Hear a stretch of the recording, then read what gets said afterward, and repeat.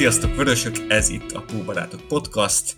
Közvetlenül az FA Kupa döntője után jelentkezünk, és ezúttal két új arcot köszönhetek itt. Itt van Kálmán Arnold, az OLSCH, azaz az Official Liverpool Supporters Club Hungary egyik elnökségi tagja. Szia! Sziasztok! És Arnold először van itt, mint mondtam, és itt van Takács István, aki pedig OLSCH tag. Szia! Sziasztok! És én pedig Béres Attila vagyok, a Barátok oldalának szerkesztője. És hát most azért is gondoltuk, hogy két OLSCH-s vendéget hívok, meg már ti is jeleztétek, hogy esetleg jönnétek. Most ugye eléggé gyakoriak lettek ezek a nagy közös meccsnézések itt a Liverpool szereplésének köszönhetően, és hát egyre több szurkoló megy ezekre. Volt az FA Kupa döntő, a Liga Kupa döntő, lesz a Bajnokok Ligája döntője, amit én most hirtelen nem is tudok, hol fogunk nézni, de előző adás végén bemondtam, de még az nem tudom hivatalos-e, majd erről is fogtok beszélni. De a lényeg, hogy adás elején bemutatkoztok, és aztán téma lesz az OLSCH, az FA Kupa győzelmünk, ismét 11-es párbajban legyűrtük a Chelsea-t, és az adás végén pedig, hát akarva akaratlanul is itt a bajnoki versenyfutás téma lesz. Ugyebár a City pontokat vesztett, és megmaradt az esély a 4 trófea megnyerésére. Elmondjátok, hogy erre ti láttok-e még reális esélyt, reménykedtek-e? Oké, hát bemutatkozás. Kivel kezdjük, srácok? Névsorban Arnold. Oké, Arnold. Mióta szurkolsz a Liverpoolnak? Miért a Liverpool? Ki a kedvenc játékosod? Előzetesen ennyit szoktunk így a debütáló podcasterektől kérdezni. Jó, szóval Liverpool drukkernek 2002 óta vallom magam. Én még így relatíve a fiatalabb korosztályhoz tartozom, szóval amikor Liverpool drukker lettem, akkor 12 éves. Nálunk, hát ez egy családi hagyomány, mert a családom egy része kinnél Angliába, és 2002 volt, amikor ők meglátogattak minket. Róluk annyit kell tudni, hogy nagyon tisztelik az angol hagyományokat, szeretik a focit, rajonganak érte, és függetlenül nemtől mindenkinek az az élete. Nem Liverpool drukkerek, Derbyshire-ben laknak, szóval a Derby, illetve a Nottingham Forest a család kedvelt csapatai. Uh-huh. De akkor volt úgy Isten igazából először, amikor tényleg egy igazi, hát egy vérbeli angol drukkerre találkoztam a unokatestvéri oldalról, és akkor volt pont a VB, ahol ők nagy fanatizmussal nézték az angol válogatott meccseit, és ott volt az, amikor nekem is szimpatikussá vált az akkori angol csapat. Ugye... És Michael Owen, gondolom, elsősorban. Így van. Tehát ugye akkor már ott volt Gerrard is, ugye ott volt Owen, akkor még ott voltak a másik oldalról is a játékosok, tehát akkor még úgymond függetlenként néztem, tehát ott volt Beckham, aki mindenkinek valamennyire kicsit kedvence volt. Szóval az angol válogatott meccsét néztem, nagyon él bennem még az a brazil-angol 2-1-es meccs, gondolom, hogy ti is emlékeztek, Ronaldinho híres gólja, nagyon szomorú voltam.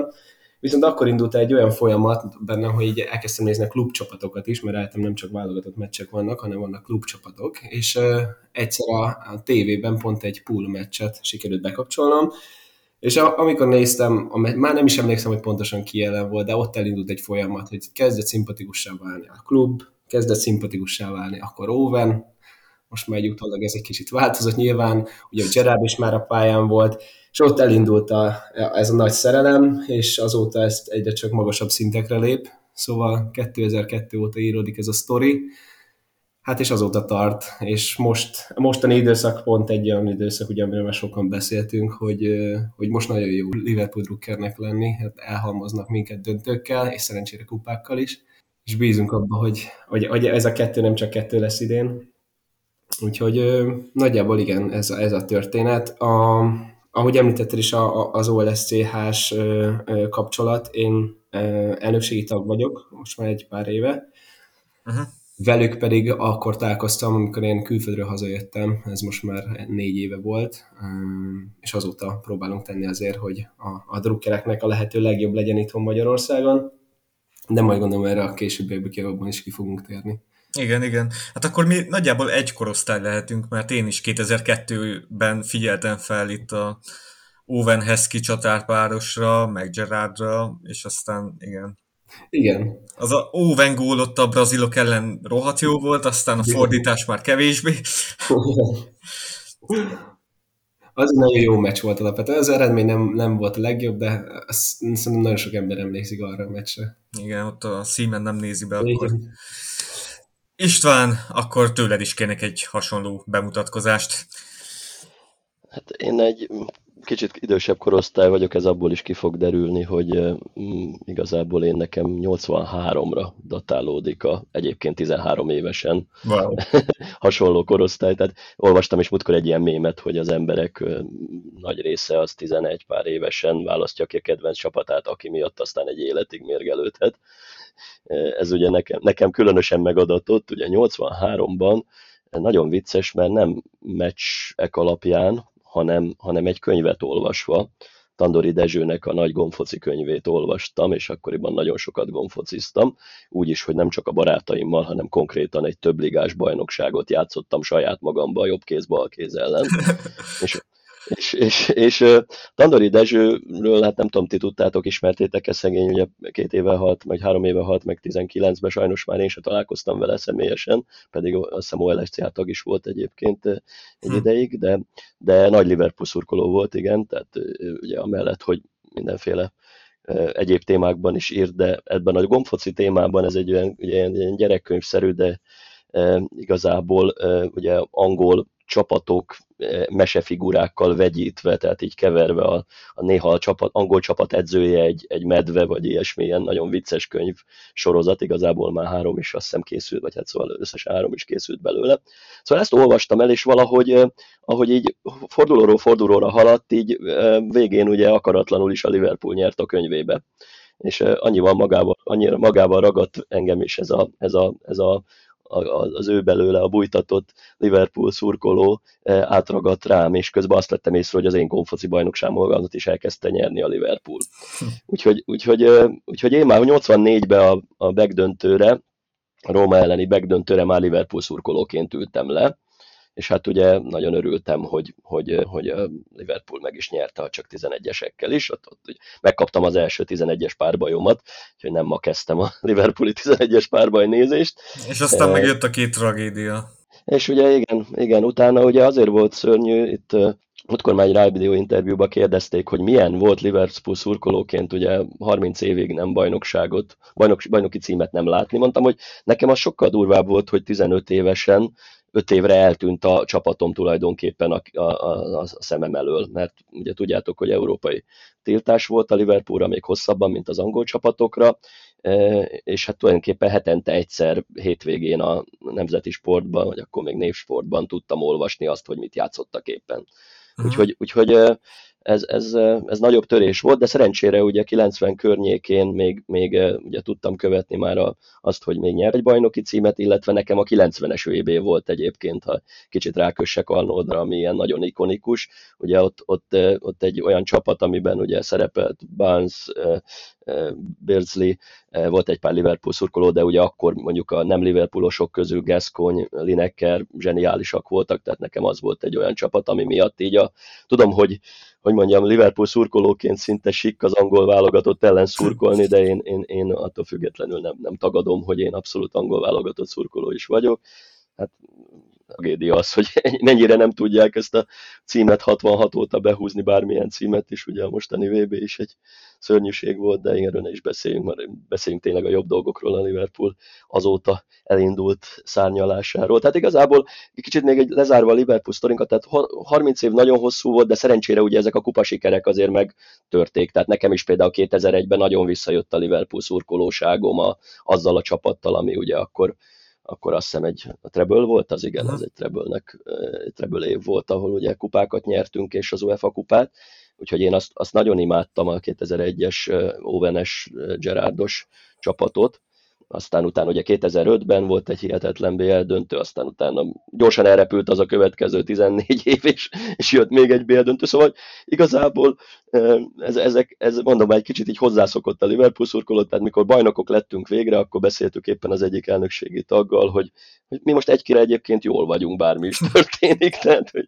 igazából megbecsüljük ezeket még hogyha ilyen ritkán jövő dolgok, hát arról nem beszélve, hogy most az elmúlt 5 évben 3 BL döntő, az azért most már abszolút nem egy egyszezonos wonder, mint ahogy a csatárunk se. Mint ahogy a csatárunk se. Jaja. Igen, hát 2001-et mondtad, hogy akkor újra így felélénkültek a meccsnézéseid. Most pont ugye azt sikerült. Nem is tudom, eddig 5 alkalom volt, mikor egy csapat egyazon évben megnyerte a 2 angol kupát, és most lett a 6., vagy valahogy így. Akkor 2001-ben sikerült, és most is. Nem tudom, kedvenc játékost esetleg akartok-e mondani? Az első nagy kedvenc István? Barnes? Nekem abból hát az 84-es csapatból. Meglepő módon én jellemzően nem a legnagyobb sztárokat, talán Stevie G volt, meg Owen, akik így a nagy sztárok közül a kedvenceim. Ugye én magam is fociztam védőként, és ezért inkább a védők, védekező középpályások, akik a én kedvenceim, úgyhogy az első csapatból a Sammy Lee volt a kedvencem akkoriban, 84-ben. Wow. Aztán egyébként mostanában meg annyi a jó játékos, hogy például nem tudnám mondani, hogy mostani csapatból, de mint úgy mondtam, ilyen Fabinho, meg ilyenek, akik igazából azt a dolgot képviselik, amit én is próbáltam bevinni így a csapataimba saját játékosként, úgyhogy azt tudom legjobban értékelni talán. És a Szemilire berágtál, mikor Big Samhez szegődött, és Everton? Nem. Figyelj, de valószínűleg nem vagyok rendes scouser azért, mert nem tudok szívből haragudni senkire se. Tehát, hogy én nekem a mai napig az Owennek a jó éveit elismerem, és nem fogom azért megtagadni, mert egyébként kétbites buta ember, nem az eszélye szerettük soha se. Úgyhogy a Sammy-nél is, hát igazából ugye ő elkezdte ezt az útját így segédedzőként, hát ez olyan most a Löw Zsoltra se haragudhatunk azért, mert a Chelseahez ment a kenyéradó gazdájával, tehát hogy az edzőség az egy más dolog edzőség, mint játékosként. Ennyiből mondjuk megértem, akik Owenre haragszanak, mert ő ugye azért játékosként megválogathatta volna, hogy hova nem megy. Nem tette. Igen, hát meg Szemili, meg hát ez igazából az ő, hogy mondjam, hivatása, és gondolom itt sokan emiatt elnézik, mert más munkája valószínűleg nem lenne, hogyha... Jó, hát Owennek is a hivatása volt akkor a foci. Hát, igen. Arnold, neked legnagyobb kedvenc?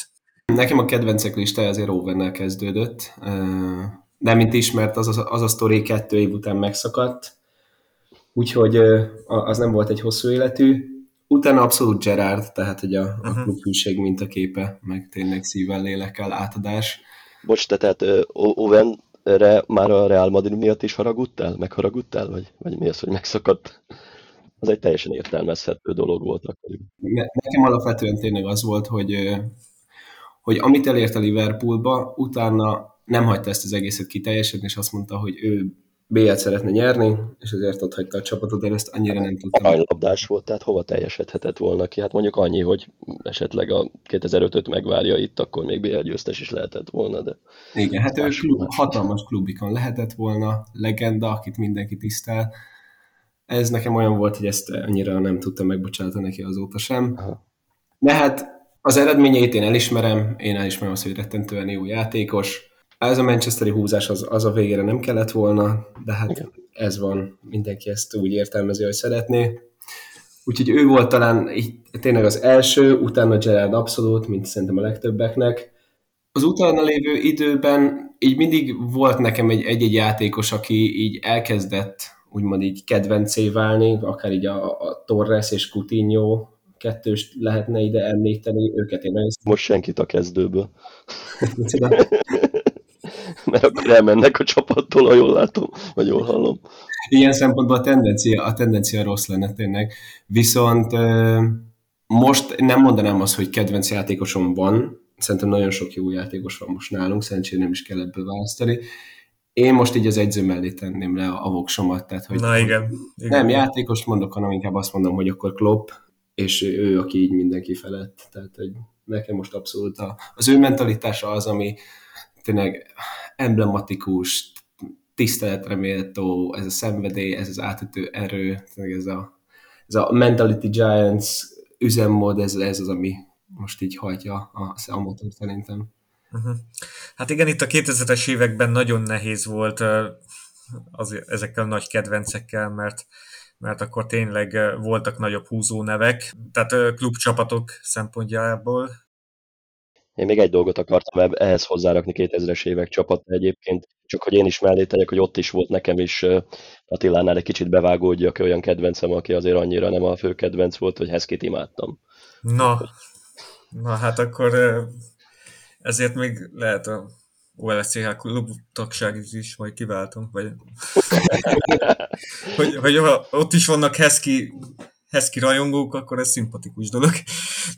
Ugye Official Liverpool Supporters Club Hungary, ez a hivatalos magyarországi branchnek a neve, és nem mindenki ismeri Magyarországon, sőt, tehát nem tudom, hogyha most fonaton vagy egy szurkolói csoportban rákérdeznék, hogy ismerik-e ezt a szervezetet, nem biztos, hogy azt mondanák, hogy igen, és ti most azért is jöttetek, hogy a klub hivatalos branchét picit népszerűsítsétek, vagyis hát elmondjátok, hogy miért érdemes tagnak lenni itt. Ugye most egyre több a rendezvény, nagyon sokan akarnak menni Liverpool meccsre, tehát ezt én is tapasztalom oldalon, heti szinten valaki ír, hogy hol lehet korrekt áron jegyet venni Liverpool meccsre, mert azt látják, hogy 1 millió vagy 1,5 millió például egy BL meccs, vagy több százezer forint, és hát tudjuk, hogy Liverpoolban azért még a Spirit of Shankly és más szurkolói szervezeteknek hála így nagyjából korrekt áron ki lehet menni meccsre, de ez Magyarországról egyáltalán nem igaz. Ekkor szoktam ugye ajánlani az OLSCH-t, mert hogy ti kaptok jegyeket, amit aztán kiosztotok. De ez igazából, ez csak egy része az egész dolognak. Arról szeretném, hogy beszélnétek nekem, hogy végül is ez a szurkolói szervezet mi a tevékenysége Magyarországon, milyen programok vannak, miért érdemes kiváltani az OLSCH tagságit, és Arnold ugye elnökségi tag, és István, te ugye member vagy, tag vagy, beszéljetek erről, ki szeretné kezdeni. Ezt mondom akkor én.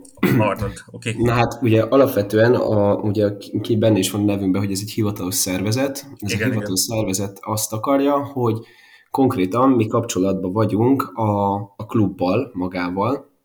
Ez nem csak ránk igaz nyilván, hanem a világ összes pontján gyakorlatilag van egy ilyen hivatalos szervezet, akár országon belül több is, akik kapcsolatban vannak a klubbal, és gyakorlatilag értesülnek mindenféle szurkolói szervezeteket érintő eventekről.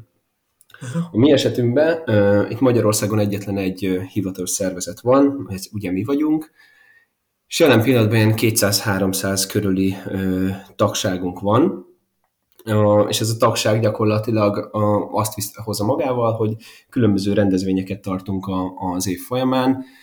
Most a covidos időszak egy kicsit megnehezítette az életünket. A covidos időszak előtti részről pár szót, több rendezvényünk is volt. Ezek sportesemények, családi napok, meccsnézések, amit mi rendszeresen tartottunk. A célunk igazából az, hogy egy ilyen összetartó közösséget kovácsoljunk Magyarországon belül a Liverpool szurkolóknak, és lehetőséget adjunk így a szervezeten, illetve a klubba való kapcsolat alapján, hogy Anfield élményhez is jussanak. Nyilván ez nem egy olyan egyszerű dolog, tehát ezt nem úgy kell elképzelni, hogy aki tag, az biztosan tud az Anfieldre menni. Mi azon dolgozunk, hogy ez minél több ember számára váljon lehetővé. Úgyhogy ez egy dolog, hogy tényleg minden Liverpool szurkoló megtapasztalhassa is azt, hogy milyen is ez az igazi Anfield noise, amit ugye annyira beszélnek. És ez ténylegesen olyan, ami életre szóló élmény. De ezen kívül mi próbáljuk tényleg ezt a közösséget kovácsolni és összetartani.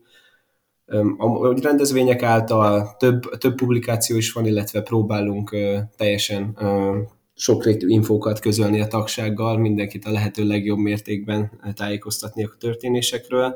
És nálunk gyakorlatilag van 1-2, hát még azt is tudom mondani, hogy 3 ilyen törzshelyünk, ahol heti rendszerességgel, akár heti több rendszerességgel, ugye főként az elmúlt időben összeülünk és megnézzük az aktuális mérkőzéseket. Na, mik ezek? Mert a bölcsőt ismerem.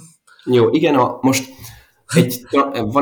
van a Red Lads, gondolom róluk már hallottatok. Na igen, az tök jó, hogy velük most elkezdtetek így szorosabb kapcsolatot keresni, igen. Mert ezt lehet érzékelni így külső szemmel. Igen, a Red Lads srácokkal körülbelül egy ilyen fél éve próbáljuk szorosabbra húzni az együttműködést, mégpedig azért, mert nekem ez egy személyes fájdalmam volt, amikor csatlakoztam a szervezethez, hogy itt vagyunk Magyarországon, és van 2 nagy liverpooli szurkolói szervezet, akik közt az együttműködés eseti jellegű. És most jutottunk el arra a pontra, hogy ezt szeretnénk szorosabbá húzni, és ezért is van az, hogy a Red Lads-es srácok ott vannak minden egyes rendezvényen, aktívan részt vesznek a klub működésében is, tehát hogy az eseményeken kívül próbálnak segíteni nekünk marketinganyagokkal, csatlakoztak ők is a hivatalos szurkolói klubhoz, tehát ami most dolgozunk az, hogy egy szervezet legyen ez a 2, és akkor így együtt legyünk úgymond erősebbek, meg hatékonyabbak. Na, ez tök jó. Egyébként kicsit átveszem ezt a szót, mert elfelejtem aztán gondolataimat, mert beszéltük, hogy ne vágjunk egymás szavába, de azért csak lennének gondolataim. Tehát, hogy a Red Lads-zel kapcsolatban annyit, hogy ugye mi ugye az OLSCH 2008-ban alakult, de az a társaság, aki a magja volt, azok már régebben együtt néztek meccseket, összejártak barátként, csak nem voltak beregisztrálva még, tehát 2008 az, amikor az OLSCH alakult hivatalosan, és amikor ugye hivatalos klubbá vált. Ugye a Red Lads, azt most tanultam meg a kvízből, hogy 2012, 4, már 2-ben azt hiszem, jóval később alakult, de ugye fiatalabb generáció, mint a régi magja volt az OLSCH-nak. Egyébként már jó pár éves az együttműködés, csak ugye lazább volt, hogy például a családi napjainkra eljöttek, csapatot indítottak a foci bajnokságba, úgyhogy valamilyen szintű vegyülés volt. Valószínűleg nyilvánvaló a generáció különbség az nem segítette a kezdeti időkben, de más országokban, ugye Angliában rengeteg szurkolói klub van, még Liverpoolon belül is van több tudtommal, úgyhogy ez végül is nem egy maximum azt mondhatjuk, hogy Magyarország egy kicsit kicsi hozzá, hogy ennyi legyen, de hát mondjuk a debreceniek, meg a Zala megyeiek, azok mindig külön klub lesznek ugye a távolságuk miatt. Szóval, hogy ezzel nincs semmi gond, de azért attól függetlenül ezt a generációs gepet akarjuk egy kicsit megszüntetni. Ha közelebb nem is hozható feltétlenül, nyilvánvalóan heti szinten nem fog ez a 2 korosztály teljesen együtt dobogni a szívük, és együtt programozni, ugye már csak az, hogy különbözők a programok, de azért, hogy mondjam, az OLSCH-t szeretnénk olyan szempontból is megfiatalítani, hogy legyen benne minden korosztály. Tehát nyilvánvalóan van az én korosztályom, vagy még nálam is pár évvel idősebbek, akik ugye még tényleg az első aranykorban, a 70-es, 80-as évek fordulójáról lettek Liverpool szurkolók. Ami nagyon érdekes egyébként, hogy őnekik a gyermekeiknek a nagy része Liverpool szurkoló lett ugye érthető módon, és ők megjelennek az eseményeken, tehát tudom, én tudok olyat, aki például itt a Red Lads-esekkel szokott inkább nézegetni meccset közülük, de egyébként ugye ilyen szempontból az elején 2000-es évek közepén volt egy nagyon erős foci csapatunk, mert olyat azt nem említetted külön, de Arnold, de ugye, hogy szoktunk Liverpool szurkolói foci csapatot indítani az angol foci szurkoló, vagy a foci szurkolók kispályás foci kupáján, ahol akkor a 2000-es évek közepén volt egy erős csapat, aztán egy kicsit úgy elkezdtünk kiöregedni, úgyhogy akkor így lejjebb ment az teljesítmény, viszont a gyerekek átvették a stafétát, és a gyerek csapat most már folyamatosan nyeri a szurkoló bajnokságokat, úgyhogy újra erősek vagyunk. Na szóval van egy lehetőség, tehát amit mondott Arnold, azt azért tényleg ugye sajnos a Covid a legfőbb közösségalkotó vagy közösség fenntartó módunkat, még a meccsnézést is egy jó pár hónapra szakaszosan itt-ott beszüntette, és hát azt is be kell vallani, hogy egyébként a bölcsős meccsnézések, talán aki így a meghívókat nézte, azok egyébként ritkultak, nem mindig jön össze. Ennek van egy technikai oka is, hogy a bölcsőben a digis meccseket az vegyes minőségben tudják adni, aztán net tévén kell olyankor nézni. Ez változni fog jövőre. Igen, tehát hogy ez az idei volt. Ezért mi is egyébként ugye néha átmentünk az étszerbe, ugye a Carabao Kupa döntőt mindenképp, de más Manchester City meccset is ott néztük, tehát direkt néha rátszervezzük oda, amikor tudjuk, hogy ott a megbízhatóbb a redledzeseknél a képminőség, de tudatos is a vegyülés, ahogy mondtam, mert igazából most ugye egy jó pár régi módi kapcsolattartás átalakult. Bizonyos dolgok nem is fognak soha úgy teljesen visszajönni a Covid után, mint előtte voltak, ezért szeretnénk, hogy az OLSCH most az őszi szezontól megújulj a kapcsolattartásba is. Tehát például ennek egyik példája volt, nem tudom, hogy mennyire tudtad követni tegnap, hogy tartottunk egy online quizt most a Football Craze Store-os sráccal igazából azt csináltuk, hogy nem papíron töltetett ki egy tizenpár kérdésből álló tesztet, hanem online egy ilyen appot megvettünk az OLSCH-nak, amivel feltöltöttük a kérdéseket, és az OLSCH zárt csoportba én ki is raktam, hogy van ez a kvíz, úgyhogy távolból is nem tudom, hogy nem néztük meg végül a statisztikát, hogy Debrecenből, Zalából mennyien jelentkeztek be, de elméletileg ugye azok a vidékiek, akik nyilvánvalóan jóval kevesebbet tudnak a rendezvényenket részt venni, a fő dolog nekik a meccs nézési lehetőség, szóval, hogy szeretnénk azért az online világot majd jobban kihasználni itt a Facebookos megjelenésünket is valamennyire megújítani, de például az Instagram oldalunk, nem is biztos, hogy tudtátok, hogy van, mi se nagyon egyébként, én is csak annyi, hogy mikor beszéltünk róla, akkor megnéztem, és ott volt azt hiszem 1 vagy 2 darab poszt, valaki egyszer kipróbálhatta még a korábbi elnökségi tagok közül, és azt most például megpróbáljuk felpörgetni. Én például föltöltöttem FA Kupa meccsnézési ének pillanatokat, úgyhogy majd egy kicsit fájdítom a szívedet vele, hogyha megnézed, hogy mi volt. Szóval ezek mind így terve vannak. Most lesz a megújítás, annyit még azért szerintem őszintén mondjuk meg, hogy ebből a 200-300 emberből valószínűleg inaktivizálódott egy jelentős mennyiség itt az őszre, nem biztos, hogy visszaaktivizálódnak, ezért is szeretnénk, hogy megújuljon a tagság, mert nem célunk.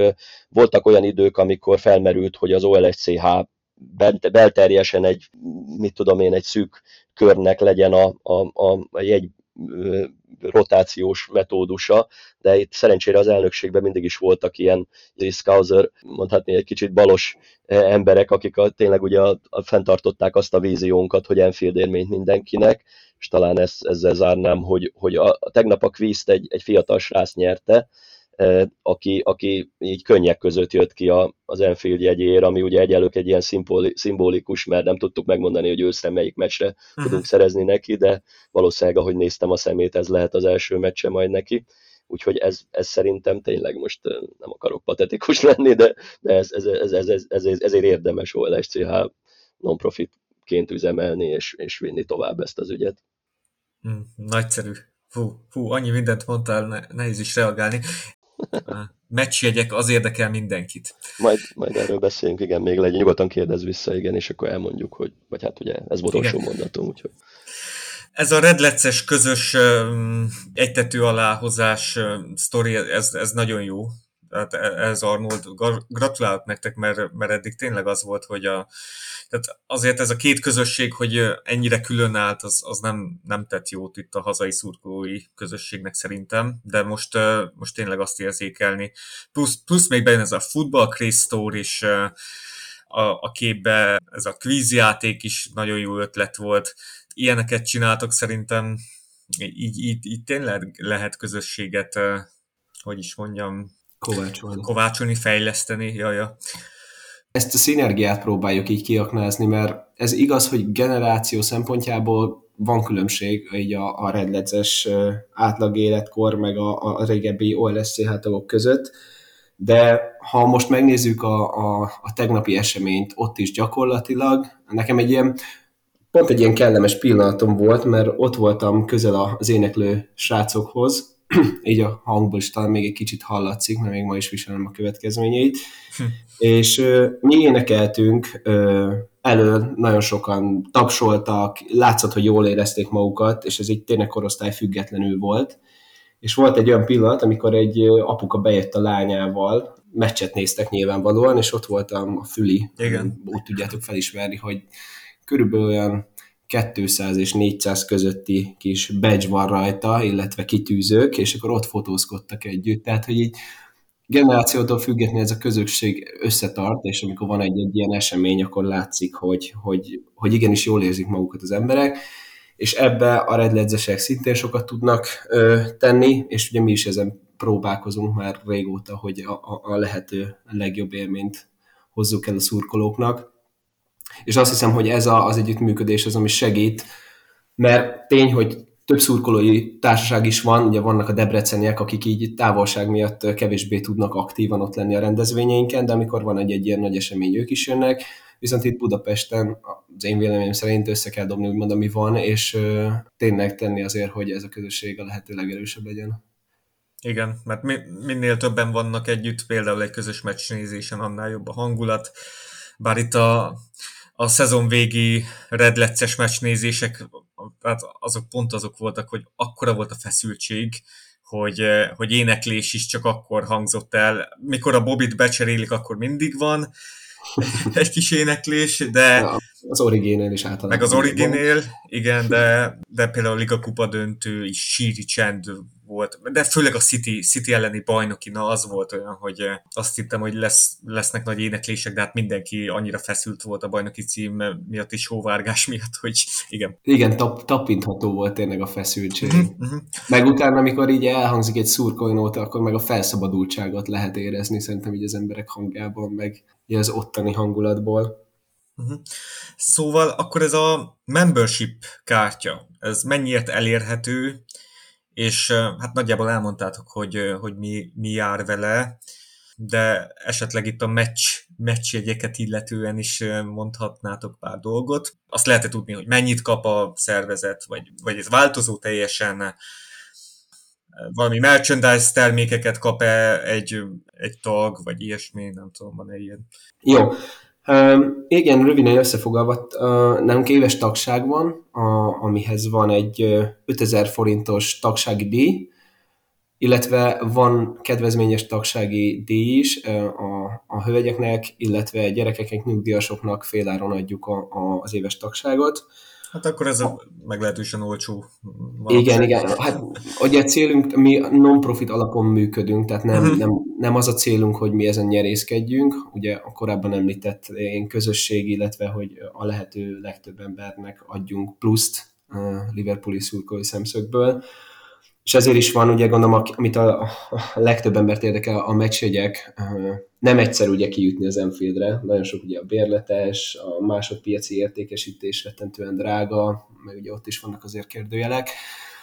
A konkrét számokat nem tudok mondani, mert ez nem egy fix dolog, tehát nem az van, hogy jön egy szezon, és akkor azt mondja nekünk a klub, hogy srácok, Magyarországon megvan, ekkor tagságotok van, ez alapján leosztunk nektek X jegyet.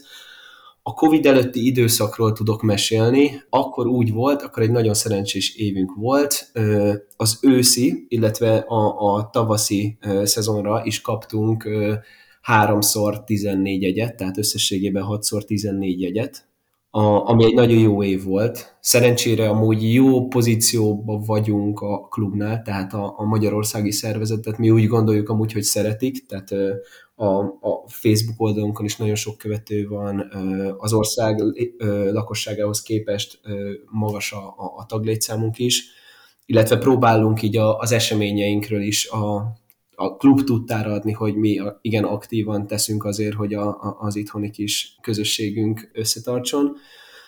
A Covid alatt kaptunk ugye a jegyeket, amikor már vissza lehetett menni a stadionban nézőknek, viszont az kicsit ilyen ad-hoc jellegű volt, mert nagy volt a bizonytalanság a klub részéről is, és nagyon rövid határidővel, amikor úgy alakult, hogy van lehetőség meccsre menni, akkor ilyen egy pár hetes határidővel kellett választ adnunk, hogy tudunk-e menni, tudnak-e a tagságban menni, ilyenkor ezt meghirdetjük, és nyilván, hogyha van érdeklődő, akkor próbálunk a lehető legtöbb embernek adni. Szóval az utolsó pár év ilyen szempontból nem volt jó, de bízunk benne, hogy a következő szezon ismét olyan lesz, mint a régebbiek, és akkor az őszi, illetve a tavaszi részre is tudunk jegyeket szerezni. De egyébként most teljesen konkrétan, hogy ősszel, most idei év úgy alakult valamilyen fura okok miatt, hogy ősszel dupla adagot kaptunk nagyjából, de nagyon-nagyon rövid határidőkkel, és képzeljétek el, hogy most így utólag bevallhatjuk, hogy nem használtuk föl mindet, tehát egyszerűen nem találtunk, aki el tudott volna minden jegyre utazni. Aztán viszont tavasszal meg úgy alakult, hogy valószínűleg emiatt most tavasszal éppen nem kaptunk, de az éves statisztika az nagyjából hasonló volt. Igen. Még egy dolog, amit elfelejtettem említeni, az az, hogy ha ilyen másodpiaci jegyeket vesznek ugye az emberek, azok akár csillagos árért is lehetnek, tehát hogy nagyon drágán, viszont mi így a kapcsolatunknak köszönhetően mi megkapjuk gyakorlatilag a valódi klub által hirdetett áron, tehát ez az 50 font körüli összegért, és akkor ezt tudjuk úgymond továbbadni a tagságnak. Igen, hát ez rohadt jó. Én is, mikor jön valami kérdés, hogy honnan lehet meccsjegyet szerezni korrekt áron, mindig hozzátok irányítom őket, de akárhogy is ezt meg kell kérdeznem, hogy minél több a tag létszámotok, gondolom, hogy a klub is annál komolyabban veszi az egyesületet, ugye? Így van. És hogyha egy Liverpool szurkoló Liverpoolban el akar menni ugye egy bajnokok ligája döntőre, vagy egy komolyabb meccsre, akkor van ez a ballot, kisorsolják. Igen. A szurkolók között is sorsoltok, vagy van valami súlyozás, hogy kit választatok ki, aki jelentkezik meccsjegyért? Alapvetően, amit már korábban is említettem, hogy a mi célunk az, hogy ne egy ilyen zárt körű csoport legyünk, és ha lehetőleg több embernek sikerüljön elérni úgymond ezt az Anfield-es életérzést. Szóval mi próbálunk tényleg mindenkinek lehetőséget biztosítani, viszont nekünk is fontos az, hogy ne csak egy olyan szervezetként könyveljenek el minket, akikhez úgymond csatlakozom, és akkor kimehetek az Anfieldre. Mi értékeljük azt így a jegykiosztásban, hogyha valaki úgymond aktívabb. Tehát nekünk fontos az, hogy ugye ez egy teljesen non-profit szervezet. Itt úgymond az emberek annyit tesznek bele, amennyit gondolnak. És nyilván nekünk szükségünk van arra, hogy az emberek úgymond segítsenek a rendezvényeinknél, segítsenek a marketing résznél, intézik az adminisztratív ügyeket, és mi ugye a saját szabadidőnket áldozzuk fel erre, ez ugye a szenvedélyünk is, meg a hobbink, úgyhogy nézni szoktuk a jegykiosztásnál azt, hogy ki az, aki úgymond aktív. Nyilván itt több faktor is közrejátszik, tehát nagyon sok tagunk nem budapesti, szóval nem tud eljönni a meccsnézésekre, van, ugye ők kevésbé tudnak eljönni a rendezvényekre, úgyhogy ezt a faktort is ugyanúgy belevesszük a számításba, és hogy igen, ez összességében egy szubjektív döntés a végén, tehát különböző faktorokat súlyozunk, és ez alapján adjuk ki. Persze nekünk is vannak szempontjaink, hogy aki volt, és mondjuk ha új jelentkezők vannak, akkor a következő évben ők előnyt élveznek, hogy próbáljuk a lehető legigazságosabban eldönteni ezt a jegykiosztásos rendszert. Igen, maximum azt lehet mondani, hogy én is hozzátegyek, hogy ugye nem segít a csapat sikere most a jegyszerzésen, mert biztos. hogy ugye növekszik a szurkoló száma örömünkre, de ugye ez akkor nyilvánvalóan sejtitek, hogy volt régebben egy olyan, tényleg akár egy 5-10 évvel ezelőtt is, hogy aki belépett, az szinte az első évébe valószínűleg el tudott jutni, mert annyira kevesen jöttek ugye Isztambuli után, akik megmaradtunk ott, akkor azért egy ilyen 10 évig igazából nagyon csordogált csak fölfele a létszám, és akkor ott tényleg meg tudtuk azt csinálni, hogy szinte belépők kapjanak lehetőséget egyből, de hát most az elmúlt években nyilvánvalóan annyi volt a részben új Liverpool szurkoló is, aki csatlakozó hozzánk, hogy ezt már nem tudjuk ígérni, úgyhogy türelmesnek kell lenni, tehát volt olyan, aki az első éve után, pont az egyik barátom kilépett egyből, mert hogy nem kapott az első évébe. De hát igazából, amit mondott Arnold, az abszolút úgy van. Tehát garancia nincs arra, hogy az első... Garancia nincsen, sajnos. De törekedtek arra, hogy aki még nem volt az Anfielden, az... Igen. És hogy említetted a ballotot, annyit tudunk még mondani, nem tudom, hogy ugye ősszel itt nem csak a tagság, hanem az elnökség is valószínűleg meg fog újulni, és az a tervünk, hogy Arnoldék már korábban tettek egy javaslatot, hogy hogyan lehet formalizálni a jegyelosztási szisztémát, és ezt valószínűleg föl fogjuk éleszteni, ezt a próbálkozást, és lehet, hogy abba az irányba is megy, hogy valami fajta sorsolás is legyen benne, hogy ez innentől kezdve tényleg, aki mondjuk azért nem tud aktív lenni, mert távolabb van, akkor ne legyen emiatt kisebb esélye. Ez így jól hangzik. Jól hangzik. Csak még nekem van egy aranyos sztorim erről, csak a balotokról kapcsolatban, hogy... Na, mondjad. Szóval nem tudom, hogy már Liverpool szurkolók voltatok, úgyhogy még akár emlékezhetnétek is rá, csak 2000-es évek elején döntöttem először úgy, hogy elmegyek az Anfieldre. Illetve, bocsánat, igen, 2005-ben sikerült, és képzeljétek, hogy úgy volt, hogy akkor indult ez az LFC TV. És azon az oldalon, ugye ez a regisztrált, ott is van egy ilyen éves díj, akkor én az előfizetője lettem ott 1-2 évig, és akkor a 2005-ben még volt olyan, hogy meccsenként azt hiszem 500 jegyet LFC TV előfizetők között adtak oda. És én így jutottam ki egy Bolton elleni meccsre, hogy jelentkeztem, és még nem volt ballot. Tehát megint ott tartunk, Isztambul előtt vagyunk, ugye mennyi? 15 éve nem volt bajnok a Liverpool, volt egy UEFA kupa győzelme 15 évben, és annyira nem volt LFC Worldwide szurkoló, hogy nem kellett ballotot tartani, nem kellett sorsolást tartani az 500 jegyért. Majd jött a Isztambul, ugye én az Isztambul előtt egy pár hónappal voltam kint bajnokin, utána megnyertük isztambuli döntőt, és következő évtől kénytelenek voltak ők is sorsolást tartani, ami azért volt nekünk távoliaknak rossz, mert itt Magyarországon, ha neked szólnak, hogy jövő héten nyertél egy jegyet, gratulálunk, akkor elég jó eséllyel, mondjuk elég drága még a fapadosoknak is az ára, meg stb., meg nehezen megoldható, stb. Úgyhogy azután már nem tudtam menni, és én egy kicsit később csatlakoztam, nem voltam alapító az OLSCH-hoz, de abszolút úgy voltam vele, hogy ha 1-2 évente kijutok velük, akkor az egy tök jó dolog, mert én is voltam egyszer még ilyenkor, még a kezdeti időkben a hospitality se volt olyan drága, mint most, amikor szintén olyan jó a Liverpoolnak, akkor a hospitality is olcsóbb volt. Úgyhogy voltam ilyen vacsorás Liverpool meccsen is, de azért az is mindenképp drágább, vagy 3-5-ször, mint a face value-s jegy. Úgyhogy én azért azt gondolom, hogy érdemes csatlakozni és türelmesnek lenni, mert idővel mindenki kijutott még nálunk. Na, ez így jól hangzik. Ugye mielőtt beszélgettünk, láttam Facebookon, a Facebook profilotokon képeket, hogy ti kint voltatok most május elején Liverpoolban, és Költen láttam közös képeket. Ez mi volt? Erről lehet valamit tudni, Arnold? Persze, szívesen mesélünk róla, mert nagyon kellemes élmény volt.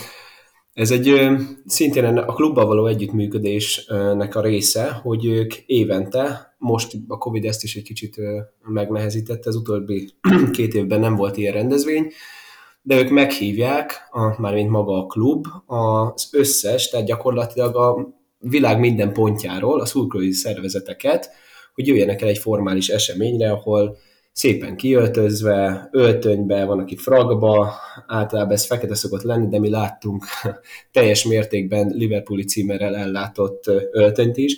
Szóval egy ilyen formális esemény van, amikor a szurkolói szervezetek összegyűlnek, és a klub gyakorlatilag egy ilyen rendezvényt tart, ahol elmondja, hogy most kicsit visszatérve a számokra, hogy ha lássatok, hogy volt ez idén, több mint 100 országból érkeztek a szurkolói szervezeteknek a képviselői, és 450 ember volt ott, és tényleg Kenyából voltak, távol-keletről, Amerikából, Észak-Amerikából, Dél-Amerikából, szóval tényleg a világ minden pontjáról, és akkor itt egy rendezett eseménysorozat, aminek része volt, ahogy beszéltek a brandépítésről, beszéltek a charity részről, volt 2 legenda, ugye, akit már te is említettél, ez Dirk Kuyt és Glenn Johnson volt, akivel volt lehetőségünk fotózkodni, illetve ők tartottak is egy ilyen 30 perces, rövid, hát rövidnek nem is feltétlenül mondanám, interjút, amikor volt egy ilyen konferencié, ki feltett ilyen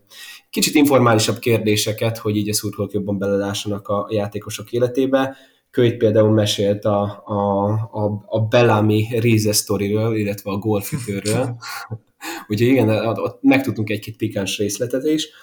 Összességében ez egy ilyen, ez évente kerül megrendezésre, és most mi is kimentünk, 4-en voltunk a szurkolói klubtól, És nekünk abszolút jó élmény volt. Helyszín szempontjából ez magában az Anfielden volt konkrétan, a main standnek, ha jól emlékszem, a harmadik emeleten voltunk, ott van egy nagy rendezvényterem, ahonnan még a pályára is rá lehetett látni egy ilyen kis ablakon keresztül, egy esti rendezvény ugye, és még a program része volt, amin én nagyon meglepődtem, hogy volt lehetőségünk fotózkodni a kupákkal. A kupák alatt értsd a BL trófeát, a mostani Liga kupa eredetie volt ott, amit felemeltek a srácok tavasszal, illetve ott volt a bajnoki trófeának a replikája is. Ugye ez egyetlen egy trófea, csak egy kis kulisszatitkot, amit megtudtam a biztonsági őrtől, hogy egyetlen egy kupa van a Premier League-ben, ami vándorol, és amikor megnyeri egy csapat, akkor kap egy replikát. Ez volt kiállítva ott. A BL-nél úgy van, hogy a trófeát 5 BL cím után kapja meg a klub, amit mi megnézhetünk, illetve fotózkodhatunk vele, az is egy replika volt, mert a Liverpooli trófeát az bent tartják a múzeumban, a belvárosba, illetve a Liga Kupa pedig az ugye az eredeti volt, tehát az tényleg Arsenal, amit felemeltek a srácok, úgyhogy ezt egy kicsit meg is fogdostuk, hogy átérezzük az életérzést. De összességében nagyon pozitív volt, tényleg kis ajándékot is kaptunk, nagyon figyelmesek voltak, mert a tavaly előtti szezonból felvágták az egyik kapunak a hálóját, és ilyen kis bekeretezett képbe betették ezt nekünk. Aztán. És ezt osztották ki gyakorlatilag mindenkinek. Igen, mondtam is, hogy ugye nem éremgyőztes szezon, úgyhogy valószínűleg leárazott volt a kapu. Viccet félretéve azért hatalmas érték így. Igen, tehát hogy nagyon minőségi rendezvény volt, tényleg a konferenciától elkezdve, ugye volt egy vacsora is, az is nagyon jó volt, meg a hangulat, meg hívtak egy gitárost, ki az összes szurkolói nótát gyakorlatilag elénekelte, és egy kicsit ilyen szürreális élmény volt, hogy mindenki ott van fragba, meg kicicomázva, és beszélünk arról, hogy nem egy rossz időszak most Liverpool drukkernek lenni, szóba jön a Klopp neve, és akkor hirtelen rázendít a fél társaság a Klopp nótára. Úgyhogy vicces volt, tényleg. Ott voltak amúgy a britek gyakorlatilag, van nagyon sok skót, ír, illetve angol is volt, szóval nekik amúgy nem kellett sok, valószínűleg ittak is előtte bőven, gyorsan rákezdtek a nótázásra. Úgyhogy nagyon jó élmény volt. Igen, én két dolgot tennék hozzá még így. Az egyik az, hogy négyen képviseltük az OLSC, hát nem mindenki elnökségi tag volt, ugye én is elmehettem. Ez úgy történt, hogy az elnökségben, amikor jött a felkérés, hogy 3 év után újra rendeznek, akkor körbe kérdezték itt az Arnoldék, hogy ki akarna menni, és hát egyedül Arnold volt most az elnökségből a jelentkező, nyilvánvaló elsősorban elnökséghez érkezik a meghívás, van egy ilyen extranetje a LFC-nek, ahol velük kommunikálnak, és akkor utána jött a kérdés, hogy esetleg így a mostanában, akik támogattuk itt a működését az elnökségnek a covidos idők alatt, akkor akar-e még csatlakozni valaki, és megtiszteltetésnek vettük. Egyébként önköltséges volt, tehát mielőtt valaki nagyon irigyelne minket emiatt, hogy ilyen juttatás van, ezt mi kifizettük a vacsoradíjat, de hát el tudjátok képzelni, hogy egy 40-50 fontos díjat is igazából vígan ad ki az ember, mikor ennyi ilyen megfizethetetlen élmény kapcsolódik hozzá, úgyhogy azt gondolom. És akkor még egy dolgot, egy kicsit az OLSC témát lekerekítve, hogy értsétek, hogy az OLSC-k mennyire fontosak, ugye ezek a klubok. Biztos hallottatok itt a Superliga meg nem alakulása környékén, ugye a Liverpool volt az egyetlen klub, aki valamilyen intézkedést is meghirdetett ezzel kapcsolatban, ugye egy ilyen reprezentatív boardot hoznak létre a szurkolókból, akivel a Liverpool, az LFC board folyamatosan egyeztet. Ezt a reprezentatív boardot, mi tőlünk, tehát az OLSC között választották ki. Európát három ember képviseli, mert próbálnak worldwide, tehát hogy nem Európa túlsúlyosan csinálni, ugye minden földrészről nagyjából van így ilyen 3 ember kell ebbe a reprezentatív boardba, és például csak hogy ennyire érezzétek, hogy a jóból a szerb OLSC vezetője benn van ebbe a 3 európaiba. Ez jó hangzik, mert az angliai sajtóhírekből teljesen az jön le, hogy itt mindent a Spirit of Shankly irányít, és a többi szurkolói közösségnek nem nagyon van szava, de akkor ez ennek a cáfolata.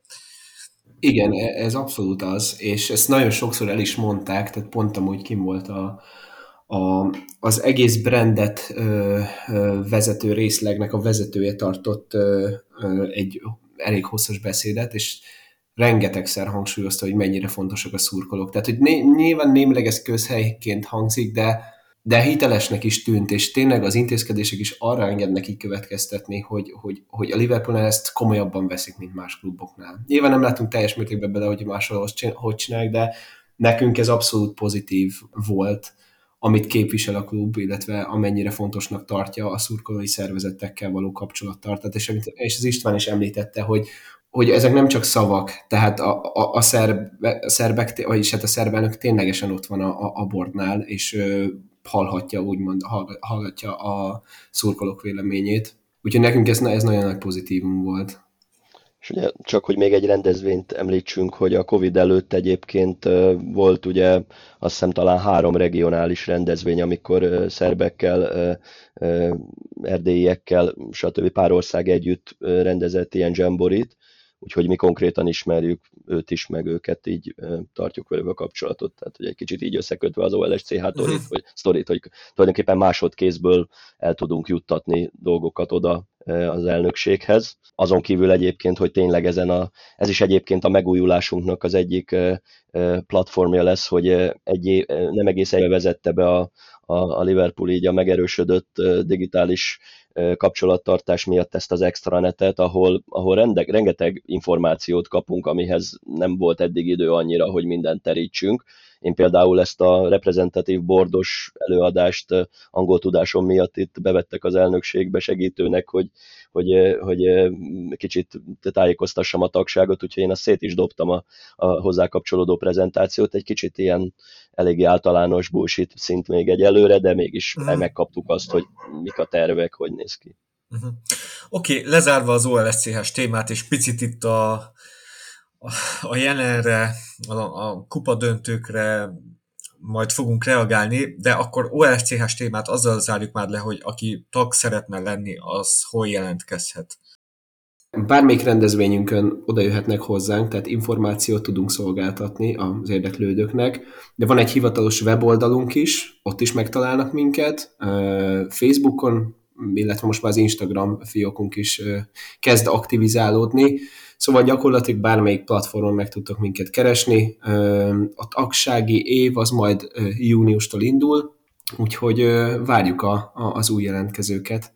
És nyilván szeretnék azt is, hogy a tagság már meglévő része is úgy maradjon aktív, és egy kicsit talán aktívabb is a jövőben. Tehát akkor nyáron érdemes kiváltani a tagságot mindenképp. Igen, tehát hogy nálunk nem naptári évhez van kötve ugye ez a tagsági év, hanem gyakorlatilag az angol szezonhoz, és mi a tagságot is nyáron indítjuk, tehát nem preferáljuk ezt, hogy évközben lépjenek be. Ez ilyen évelei belépés, akkor már egy határidő a díj fizetésére, és akkor az aktív tagságból, akik regisztráltak úgymond az év elején, ha kapunk jegyeket, köztük fogjuk kiosztani. Egyébként, bocsánat, ezzel kapcsolatban még az érdekes info, hogy azért fogadunk el jelentkezést évközben, bár lehet, hogy ezzel most ugye megerősítjük azt, hogy most jelentkezzenek. Tehát, hogy fogadunk el jelentkezés közben, nincsen olyan nálunk, hogy csökkentett díj, tehát hogyha valaki mondjuk most tényleg kitalálná márciusban, hogy belép, akkor elméletileg az 5000-es éves díjat fizeti ki, illetve ugye akkor már lemaradt, tehát hogy aki mondjuk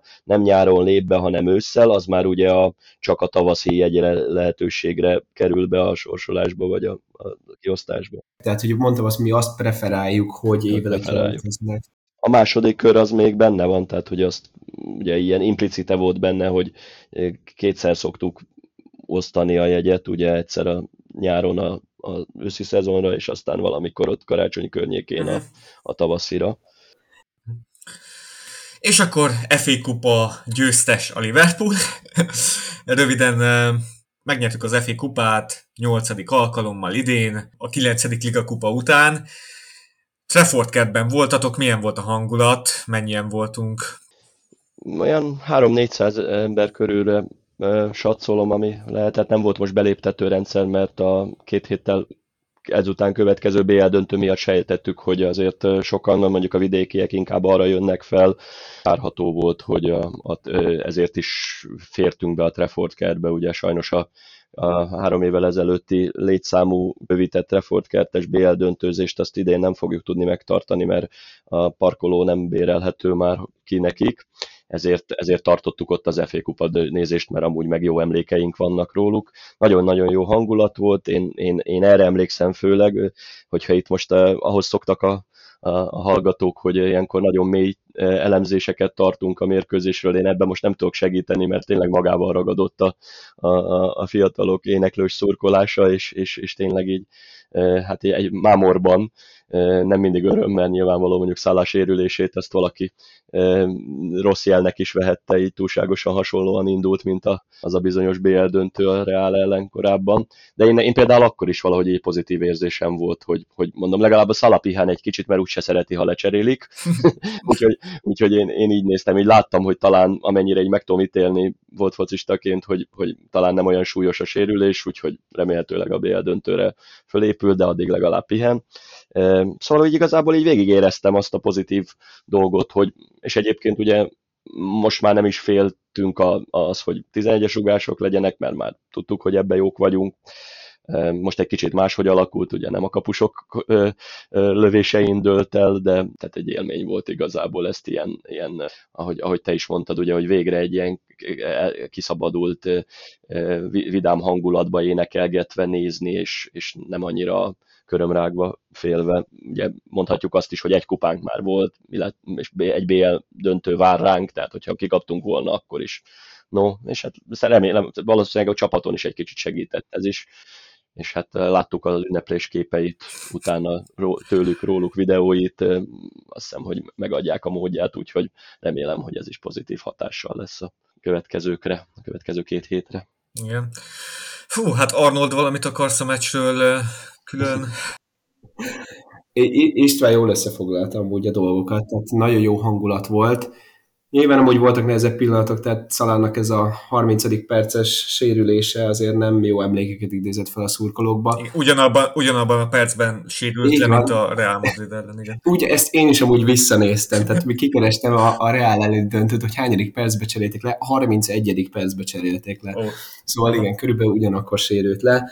Ugye ott volt bennem is egy rossz érzés, de azért itt, amit mondott a Klopp is, volt egy nyilatkozat erről, hogy más ez a helyzet, mert amikor a Salah lesérül, ami nyilván egy tök rossz dolog, de hogy felhozza egy zsotát ilyenkor, tehát igen. Ez az egy nagyon kellemes dolog, meg Van Dijknak is volt ugye alternatívája, amikor azt mondta, hogy egy kicsit fáj a lába, tudott volna játszani, amennyire olvastam itt a sérülésekről utána, de ez egy kellemes helyzet, tehát amikor van alternatívád, akkor azért van tényleg hova nyúlni, és ez ki is jött most a meccsbe.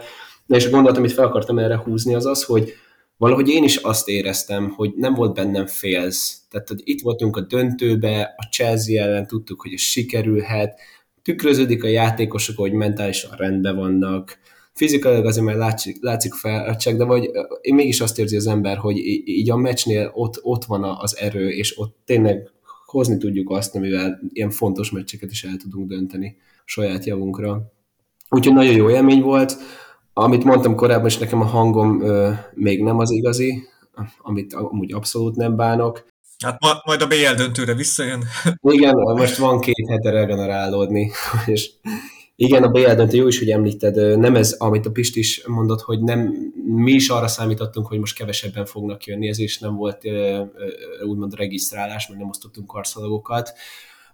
A BL döntő szervezés alatt van, 90%-a már látjuk is, hogy hol lesz pontosan a helyszín, de erről majd részletesebb tájékoztatást is fogunk adni, és szeretnénk az előző BL döntőhöz hasonló jó eseményt létrehozni, és akkor ott várunk 2000-2500 főt is akár. Meglátjuk a részleteket, tényleg közölni is fogjuk majd veletek a lehető leghamarabb, és reméljük, hogy hasonló lesz ott is az eredmény, és mi emelhetjük majd fel a kupát. És akkor is nem feltétlenül a meccs kezdetére, várjuk már a szurkolókat korábban is. Nem is feltétlenül csak a szurkolókat, családtagokat, bárkit, aki szívesen jön. Nálam is már családban látták a videókat, amiket így mutattam egy-egy rendezvényünkről, hallották a hangomat, meg így összességében mondták, hogy szívesen jönnének ők is, tehát így abszolút semleges emberek is szívesen jönnek el ezekre a rendezvényekre. Viszont amit mondani akartam, hogy mi már előbb kezdjük a programot, tehát lesz valószínűleg tombola, tipjáték, ezt is majd, szóval erről is majd tájékoztatást fogunk adni.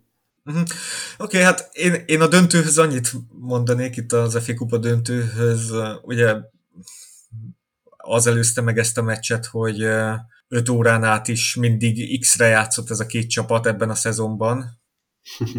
És ugye, ahogy Klopp is hangsúlyozta, ez a Neuro 11 csapat, ez a neurológusok megint együtt dolgoztak a játékosokkal, és hát mikor így vágsz neki egy 11-es párbajnak, hogy az előzőt megnyerted úgy, hogy mindenki belőtte, orvosok felkészítenek, hogy a lehető legjobban teljesíts, akkor azért van ott önbizalom, és ami tetszett, hogy ugye a Mané, hát az nem tetszett, hogy a Mané kihagyta, de hogy a Mané ugye kihagyta, és aztán Klopp a meccs utáni interjújában már azonnal magára vállalta a felelősséget, hogy ő mondta neki, hogy most azzal ellentétes irányba lője a büntetőt, mint ahogyan eredetileg lőné, és ezt annyira imádom Kloppban, hogy így is próbálja levenni a felelősséget a játékosairól.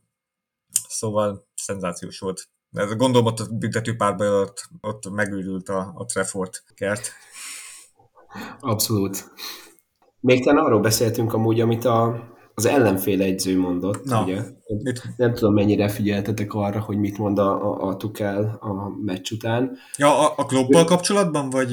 Ja, csak így említésképpen, hogy ugye ő azt mondta, hogy rettentően büszke a csapatára, mert most gyakorlatilag lehoztak ők úgymond kétszer, ugye hosszabbítása együtt, hogy is van ez, akkor 90, meg ugye még 30, ez 120 perc, 240 percet kapott gól nélkül, valószínűleg a világ egyik legerősebb támadó gépezete ellen. Tehát ez volt konkrétan, amit mondott, és ez nekünk azért hatalmas elismerés, nyilván a Chelsea-sek is örülhetnek ennek, annak kevésbé, hogy a kupát nem ők emelték föl, de hogy itt is látszik, hogy mennyire nagyra tartanak minket, és hogy tényleg a Kloppot is egyúttal. Ezt jó volt olvasni. Igen, meg azt is jó volt olvasni, hogy ugye Guardiola panaszkodott itt a múlt héten, hogy hát mindenki azt akarja, hogy a Liverpool legyen a bajnok, meg mindenki a Liverpoolnak szurkol ebben a Szigetországban, és akkor mondta a Tuchel, hogy hát igen, ez általában így szokott lenni, hogy ahol a Klopp, ott vannak a szurkolók, tehát ez Németországban is úgy volt, hogy általában a közvélemény inkább a Dortmundnak szurkolt, és ez most is itt van nálunk Klopp, és ez a szimpatikus csapat egy kibicnek, vagy nem tudom, egy nem szurkolónak. Jó hallani, hogy ilyen menedzserünk van. Igen. És ez mindez annak ellenére egyébként, ugye itt azért, aki jobban benne van az angliai régiók viszonyában, hogy azért jellemzően nem annyira szeretik a Scousерeket Anglia egyéb pontjain, megfordítva se, tehát hogy és Klopp tényleg így érezhetően ezen is tudott valamennyit billenteni, úgyhogy nem semmi, amit elér a szélesebb közösségben is.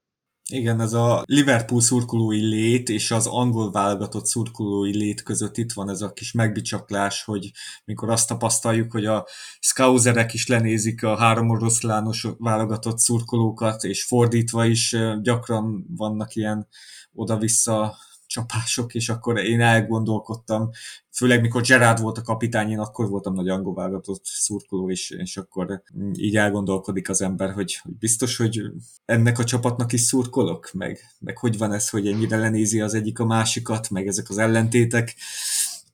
Igazán az lenne a legnagyobb gesztus, a Klopp azzal Uber mindent keresztül húzhatna, hogyha a Euro 11 csapatot kölcsön adná az angol válogatottnak. Na, igen. Igen. És azért a BL döntő előtt is ez egy jó előjel, hogy fejben ennyire, ez a mentality monsters, ez ennyire tényleg találó kifejezés, hogy tehát úgy állhatunk oda a BL döntőben is egy 11-es párbajhoz. Nyilván szarrá ki fogja elemezni a Real Madrid stábja az összes játékosunk, mert már szinte mindenki rúgott 11-est, hogy ki hova lőheti, de nyilván erre mi is fogunk készülni, és hogyha 11-esekig jutunk, akkor azért jó előjeleink vannak. Igen, azt hiszem, hogy nem kell férnünk 11-esekhez érkezve már, ugye inkább tényleg az a kérdés, hogy mennyire leszünk fáradtak, és én azért kicsit rá kötve arra, amit Arnold mondott, ugye ahhoz a vesztes BL döntőhöz képest hihetetlenül ugye hosszabb a padunk, és az egy zseniális dolog az idei évben a Klopptól, hogy minden meccse 60. percben ugye jelentős frissítést hoz be, minőségieket. Én ezért úgy vagyok vele, hogy a BL döntőn, ha a 60. percig nem bukjuk el nagyon a meccset, akkor az elég jó esélyét látom, hogy most ne a végén nem mi szívjunk, mint ahogy a City szívott a Reáltól, hanem esetleg pont mi hozzunk egy fordulatot ott, és ne adj Isten, ne is legyen hosszabbítás, de mindenre felkészülünk. Ez nyilvánvalóan ennél a két csapatnál idén azt hiszem, hogy tényleg így azt mondom, hogy a kupákban a legemlékezetesebbeket alkotott két csapat a világban játsza a BL döntőt. Igen, és ott is már meg lehet a 7. Elképesztő. Utolsó téma jön, és az utolsó téma az, hogy itt a rögzítés napján a Manchester City produkált egy nem várt eredményt, 2-2-t játszott a West Ham United otthonában, ugye felálltak 2 gólos hátrányból, de aztán kihagytak egy 11-est, és pontot buktak. És így vesztett pontok tekintetében egyetlen ponttal áll most jobban a City. Ezt még a Southampton meccs előtt mondom. Kedden játszunk Southamptonban. Nem tudom, ti láttok-e reális esélyt a bajnoki címre, és Southamptonban milyen kezdőt játszhatnátok? Erre vagyok kíváncsi. Magamhoz ragadom gyorsan a szót. Nagyon kettős érzésem van erre vonatkozóan, mert 0. pontban ugye nagyon sok múlik a beépített ügynökeinken az Aston Villánál, hogy ők hogy szerepelnek, tehát ugye azon áll vagy bukik minden. Úgyhogy nem a mi kezünkben van, ami bizonytalanságra ad okot. És ugye itt nagyon sűrű ez a sorrend, tehát ez a 3 meccs ez nagyon közel van úgymond egymáshoz. Nyilván a BL döntőre majd lehet pihenni egy hetet, de a Kloppnak nagyon óvatosan kell bánni a dolgokkal, mert ugye Fabinho is lesérült, ott már jelentősen látszott a fáradtság, és ugye ez egy húzódás volt, most Salah, Van Dijk, tehát nem tudom, hogy lehet-e kocká, vagy hogy ő mennyire akar kockáztatni, és úgymond belemenni a bizonytalanba.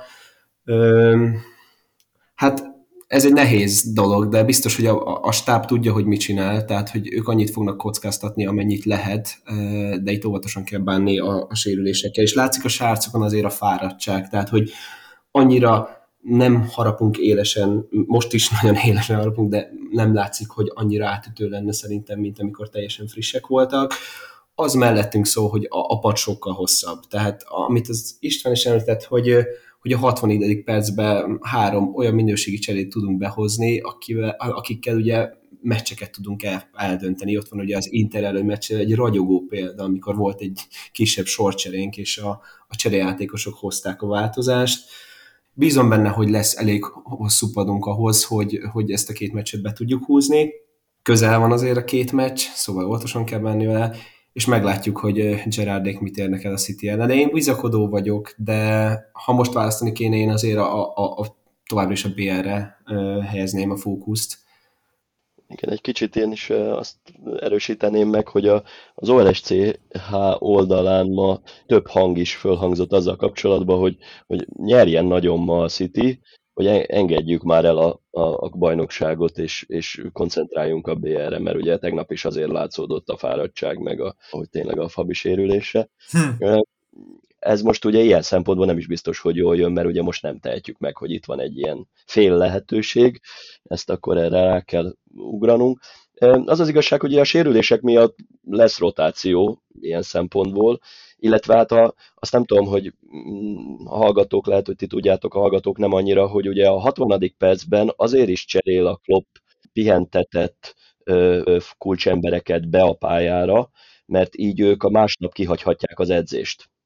Ezt nem tudom, hogy mennyire ismeritek ezt a dolgot, de hogy igazából ez a 30 perces játék, az egy ilyen átmozgatásnak jó, ami egy edzést helyettesít.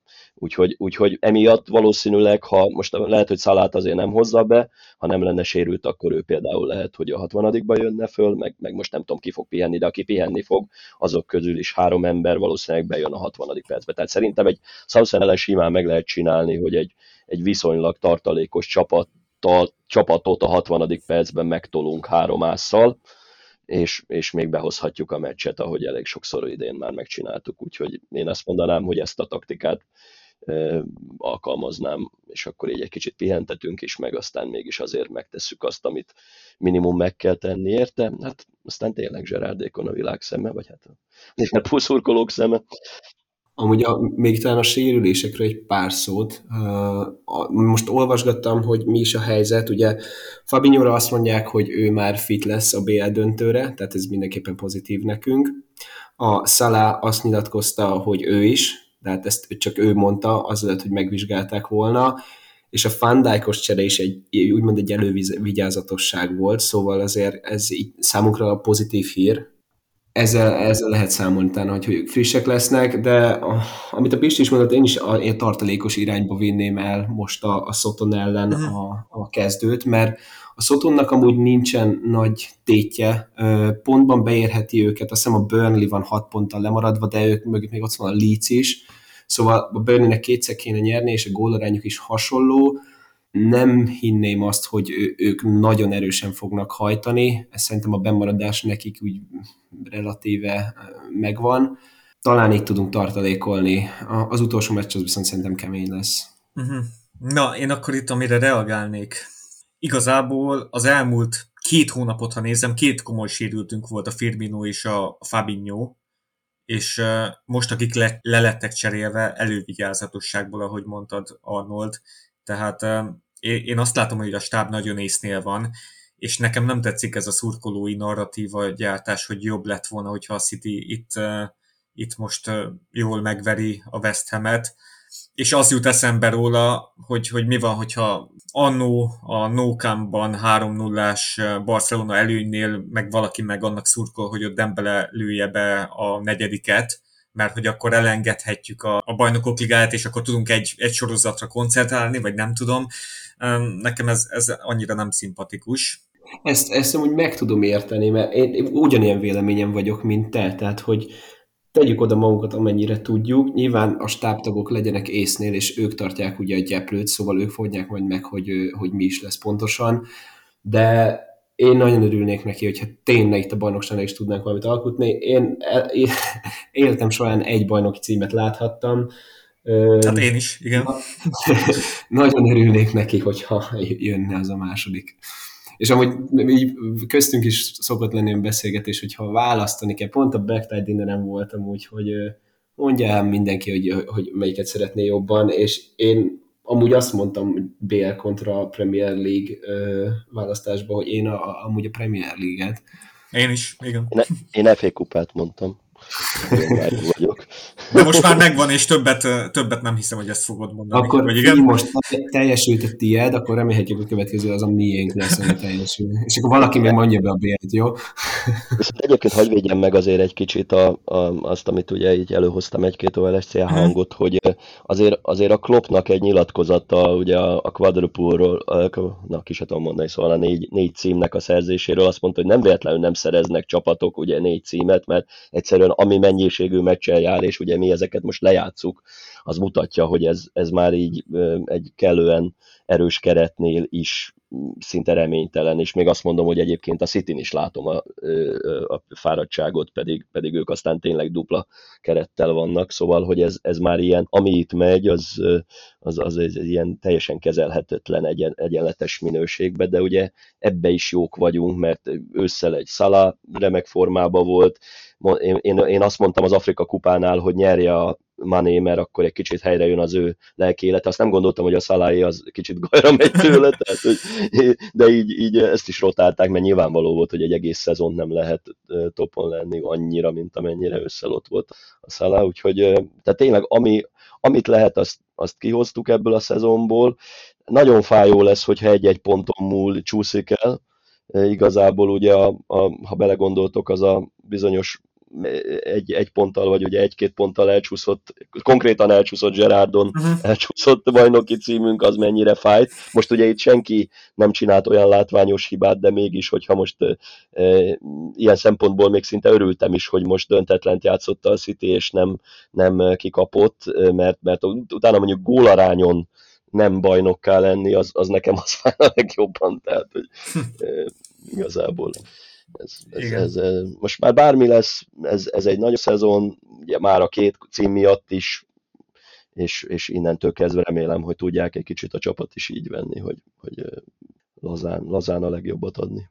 Erre hadd húzok fel én is egy gondolatot, mert ebbe tök egyetértek, hogy bármi lesz amúgy innentől, én ezt egy abszolút sikeres szezonnak könyvelem el, tehát hogy hogy döntőket játszunk, már 2 kupát nyertünk, Trent gyakorlatilag mindent megnyert, 23 évesen, amit megnyerhetett. Jó, nem beszélek az UEFA kupáról, vagy Európa Ligára, tehát hogy... Hát meg válogatottal ugye EB-t, VB-t nem nyert.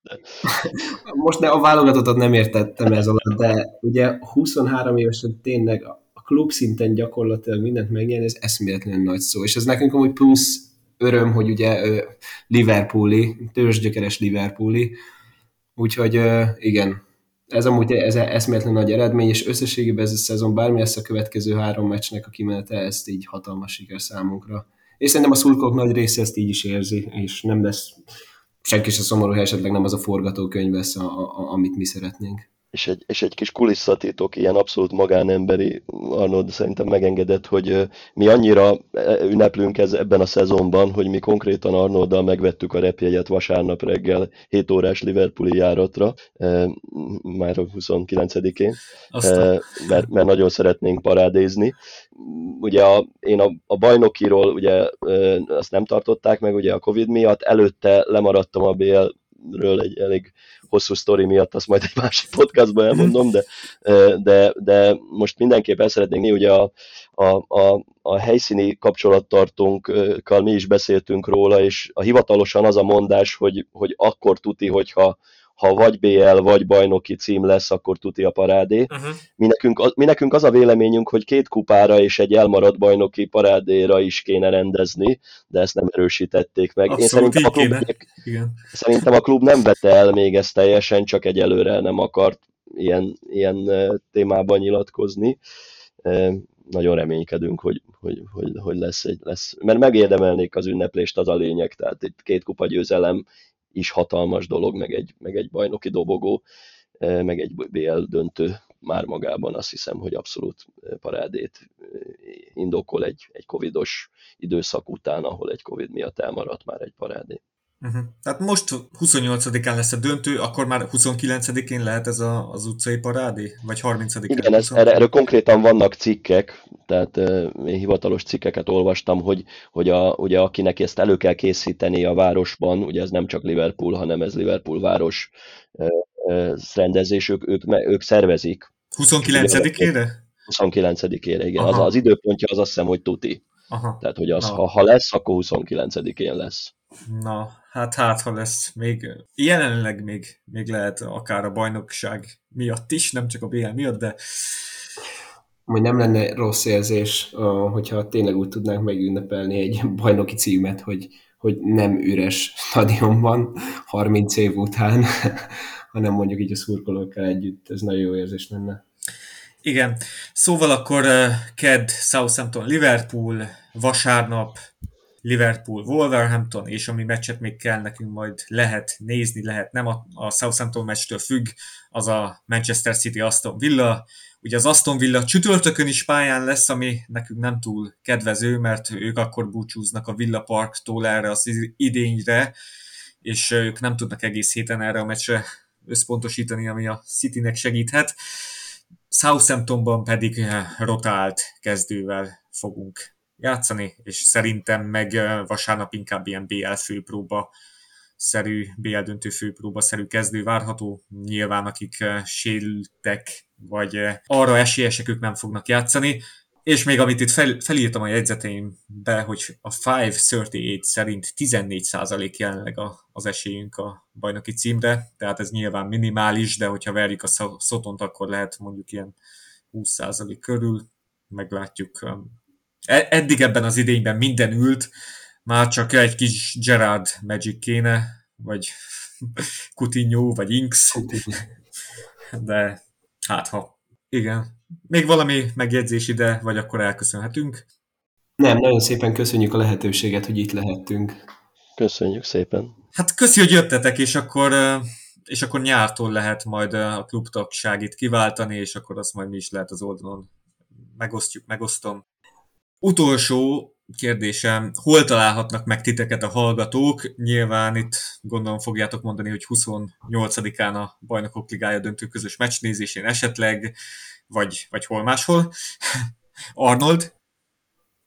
Alapvetően igen, a rendezvényeken ott vagyunk, tehát a hivatalos kommunikációs csatornákat is nézzük, de nyugodtan engem megkereshettek akár privátban is, hogy próbálok segíteni, hogyha kérdések merülnek fel. Kálmán Arnold, úgyhogy Facebookon fenn vagyok, Instán, és hogyha szeretnétek valamit, nyugodtan keresetek meg. István? Személy szerint engem ugye István P. Takácsként találtok meg a Facebookon, meg az Instán, meg legtöbb ilyen szociális médián. Talán még azt hangsúlyoznám ki, hogy az OLSCH-t azt nem mondtuk, hogy a liverpoolhungary.com oldalon találjátok meg, és ehhez kapcsolódóan az infokukac liverpoolhungary.com az, ami a közös e-mail címünk, amit itt az elnökség környéki kollégák folyamatosan néznek, és az oda jövő kérdésekre azonnal válaszolunk. Ez a Liverpool Hungary, ez Facebookon van egy ilyen oldal? Nem, igen, a Facebookon azt más kezeli, ebbe igazad van. Valamilyen okmódon történelmileg liverpoolhungary.com nevű oldal, az viszont az OLSCH oldala. Az igen. Oké, hát köszi, hogy jöttetek, és jó szurkolást a hátralevő két bajnokin és a Bajnokok Ligája döntőjében, és remélem, hogy nem feleslegesen fogtok elutazni Liverpoolba 29-én. Szóval köszi, hogy jöttetek. Legyen igazad, mi is köszönjük a lehetőséget, és mi is jó szurkolást kívánunk neked, illetve az összes Liverpool szurkolónak. Köszi szépen. Illetve reméljük, hogy együtt szurkolunk, hogyha értelesüléseim megfelelőek, akkor minél többen találkozhattok velünk 28-án, és szurkoljunk együtt. Szurkoljuk ki együtt a újabb győzelmet. Én is próbálok majd menni. Köszönjük, hogy meghallgattatok minket. Outrónkat és intrónkat köszönjük szépen Jeff Bass-nek, akinek egy hónapja jelent meg a Monolith című albuma, onnan lett válogatva az outro és az intro, és aki szereti a post-rockot, annak nagyon ajánlom itt a leírásban, annak is megtaláljátok a Spotify linkjét, akár csak megtaláljátok az OLSCH minden elérhetőségét a leírásban, szóval ott keressétek őket. A Poolbarátok podcastot pedig megtalálhatjátok minden népszerű podcast applikáció kínálatában, kommenteljetek, értékeljetek minket, hogyha támogatnátok a Facebook oldal vagy a podcast működését, akkor azt Patreonon megtehetitek. Köszi, hogy jöttetek, srácok! Sziasztok! Köszi, sziasztok! Köszi szépen, sziasztok!